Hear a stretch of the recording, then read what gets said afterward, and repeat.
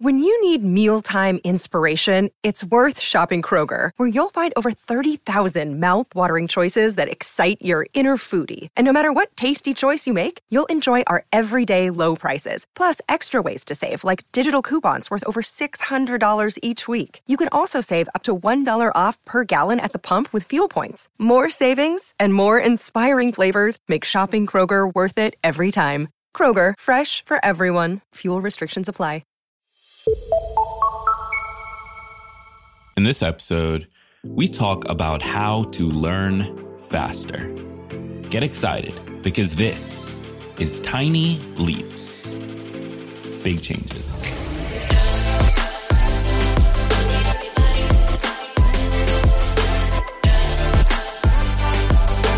Welcome to another episode of Tiny Leaps, Big Changes.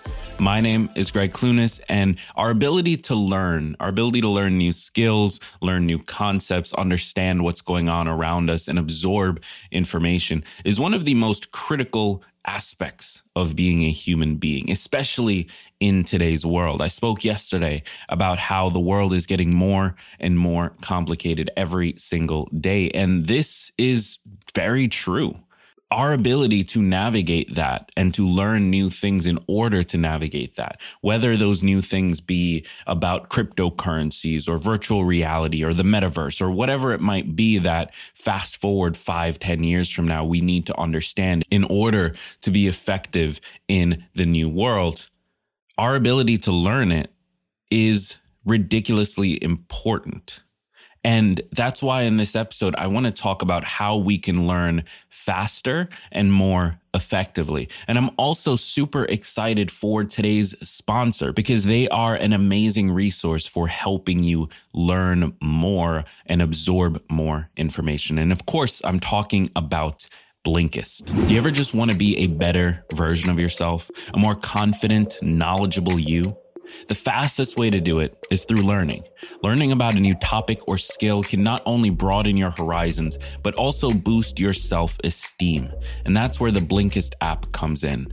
Blinkist takes top nonfiction titles, pulls out the key takeaways, and puts them into text and audio explainers called Blinks that give you the most important information in just 15 minutes. With Blinkist, you've got access to thousands of titles in 27 categories of the world's best knowledge to choose from.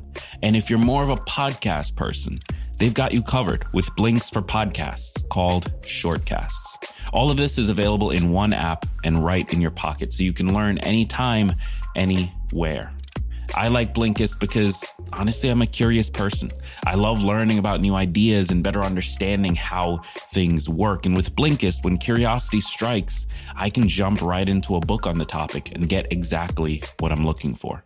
Two books I'd recommend are Indistractable by Nir Eyal, which is all about how to stay focused each day, and How Not to Worry by Paul McGee, which is all about dealing with anxiety, worry, and stress. So why not try it out?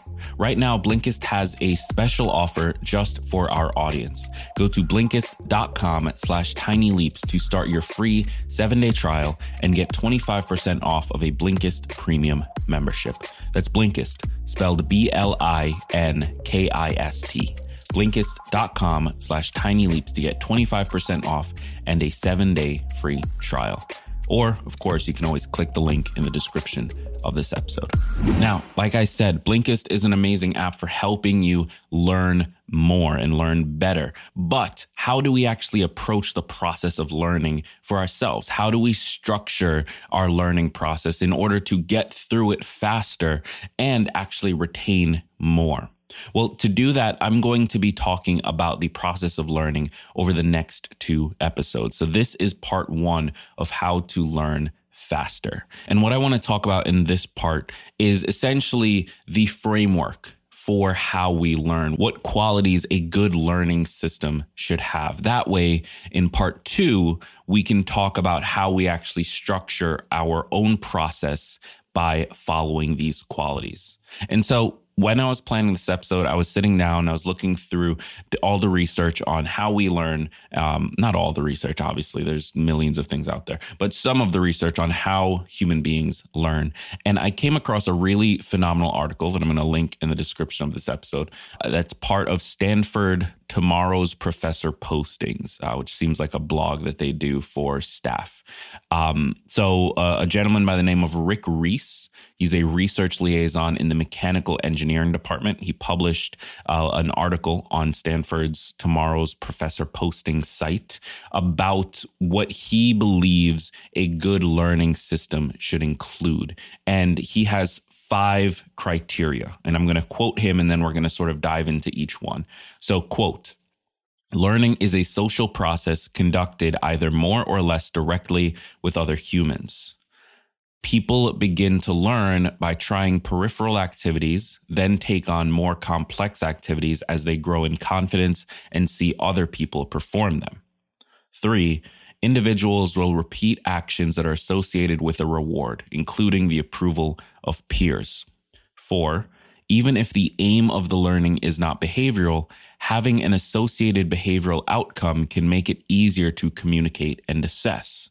And 5, people learn most and most profoundly when faced with a dilemma or need to understand something relevant to them.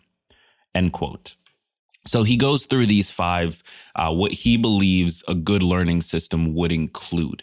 And I agree with each of these. And we've actually spoken about some of these in previous episodes. So let's go point by point here. So the first thing he says is that learning is a social process. And this is true. We tend to learn better when we are doing it as part of a group or when we are surrounded by other people who are learning. This is part of why school and college can be such an effective tool. Yes, we may be able to learn the same skills or learn the same things on our own. We can research online, and we can go to YouTube University and all of that stuff. And that's very true.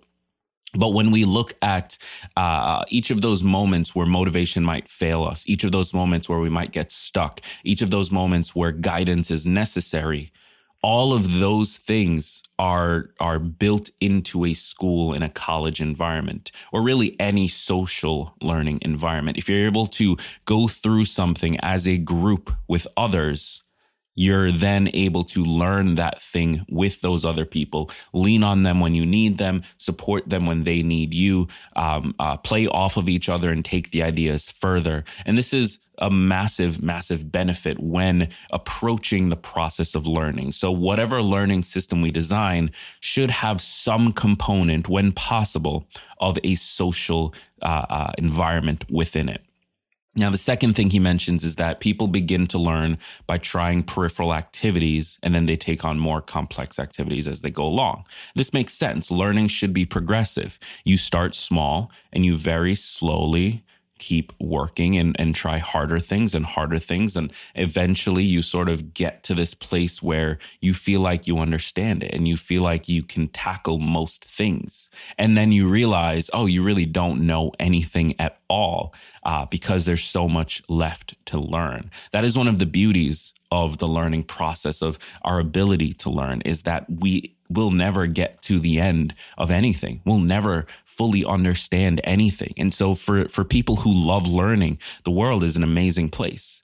And this process of learning is an amazing thing because there's always something left to understand, something left to learn, something left to bring in. And so structuring your learning system around a progressive approach to it makes a lot of sense. Starting out with the basics, starting out with the smallest thing you can, and then progressively trying harder and harder things. And there's a second part to this that's important. While the actual lecture or the understanding of information aspect should be progressive as well. You know, you learn the basics of a language like the alphabet before you worry about structuring sentences, and you progressively work up to it. While the actual information gathering should be progressive, we also need to look at the need for effort. And this is the second part of what he says. Remember, quote, people begin to learn by trying peripheral activities, end quote.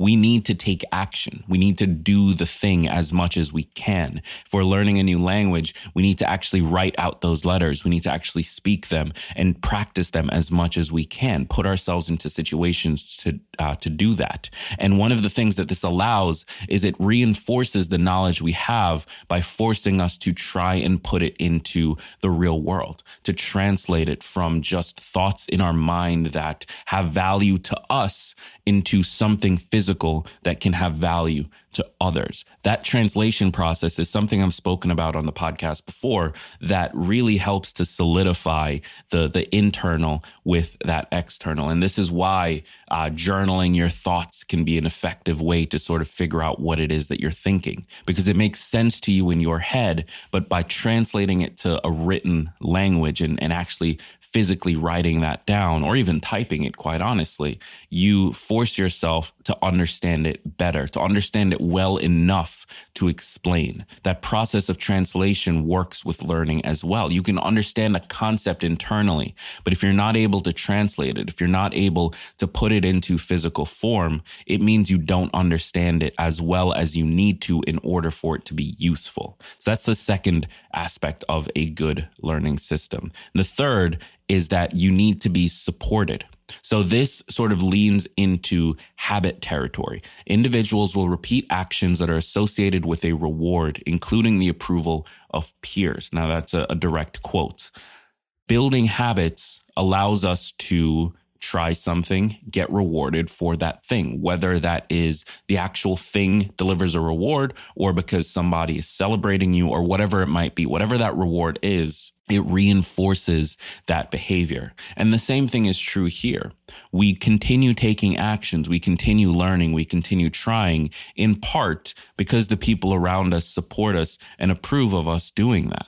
This is why learning should be done in a social environment as much as possible, because that external approval can serve as a reward to reinforce the behavior of learning new things, trying more things, working harder, doing all of the minutia of actually developing that skill or learning that language, whatever it is you're trying to do. Now, he does say that having an associated behavioral outcome isn't necessary, and I tend to agree with this. We can learn things without there being any real reason for us to learn it. However, having that behavioral outcome, having a specific thing that we're trying to accomplish, and this is why we're trying to learn this, that can be a massive motivator for when we get stuck. It can be the why that drives us forward as we're losing focus and as we're losing that initial motivation or that initial desire to get started and to push through and learn this thing. Having a specific thing we want to do can help us to stick with the learning process longer. And so one of the things that you should try to do, if possible, is to build your learning plan around specific things that you're trying to do. For example, I knew that I wanted to build an app. And so I spent the last year learning how to build an app and actually using that knowledge and doing it. And that sped up my learning process incredible amounts versus had I enrolled in a program or gone back to school or whatever other options I might have had. I was self-taught, but I did have a specific outcome that I was trying to accomplish, and that kept me going when I ran into issues. Not to mention, it allowed me a natural way to filter down what I needed to learn, rather than learning every single thing possible and not being sure what was applicable, what wasn't, getting overwhelmed by that. I only needed to learn the specific things required for this specific project. That allowed me to filter down, cut away everything that was unimportant, and really focus in on just those specific things, which then sped up the outcomes that I was able to produce. And funnily enough, now that I've learned that and I've actually built the app and am testing it and getting ready to launch it, now that I'm there, I actually feel far more equipped to build different types of apps and build different types of projects, because now I can see how the overall thing fits together rather than not being certain and being overwhelmed had I learned everything at once. So having that outcome you want to produce is another important measure of a good learning system. And I really think that this ties into the last point. If you're trying to create a certain outcome, if you're trying to change a certain behavior, you have a need. When you have a need for the knowledge that you're trying to learn, it becomes significantly easier to learn it. It becomes significantly easier to take it on. And so as you're trying to learn new things, ask yourself why. Why is it that you want to learn this? Is it purely out of curiosity? Of course, there's nothing wrong with that, but recognize that if it's just out of curiosity, if there's no need for it, if there's no actual behavioral outcome that you're looking for, you're less likely to stick with it long term. You're going to be missing those motivators. Now, that doesn't mean that you shouldn't do it anyway. I'm just pointing it out so that you can plan for that to be the case. Plan for the fact that you're less likely to stick with it so that you can build additional reinforcement systems and support systems to help you get past that, to help you stick with it longer, whatever those may look like for you.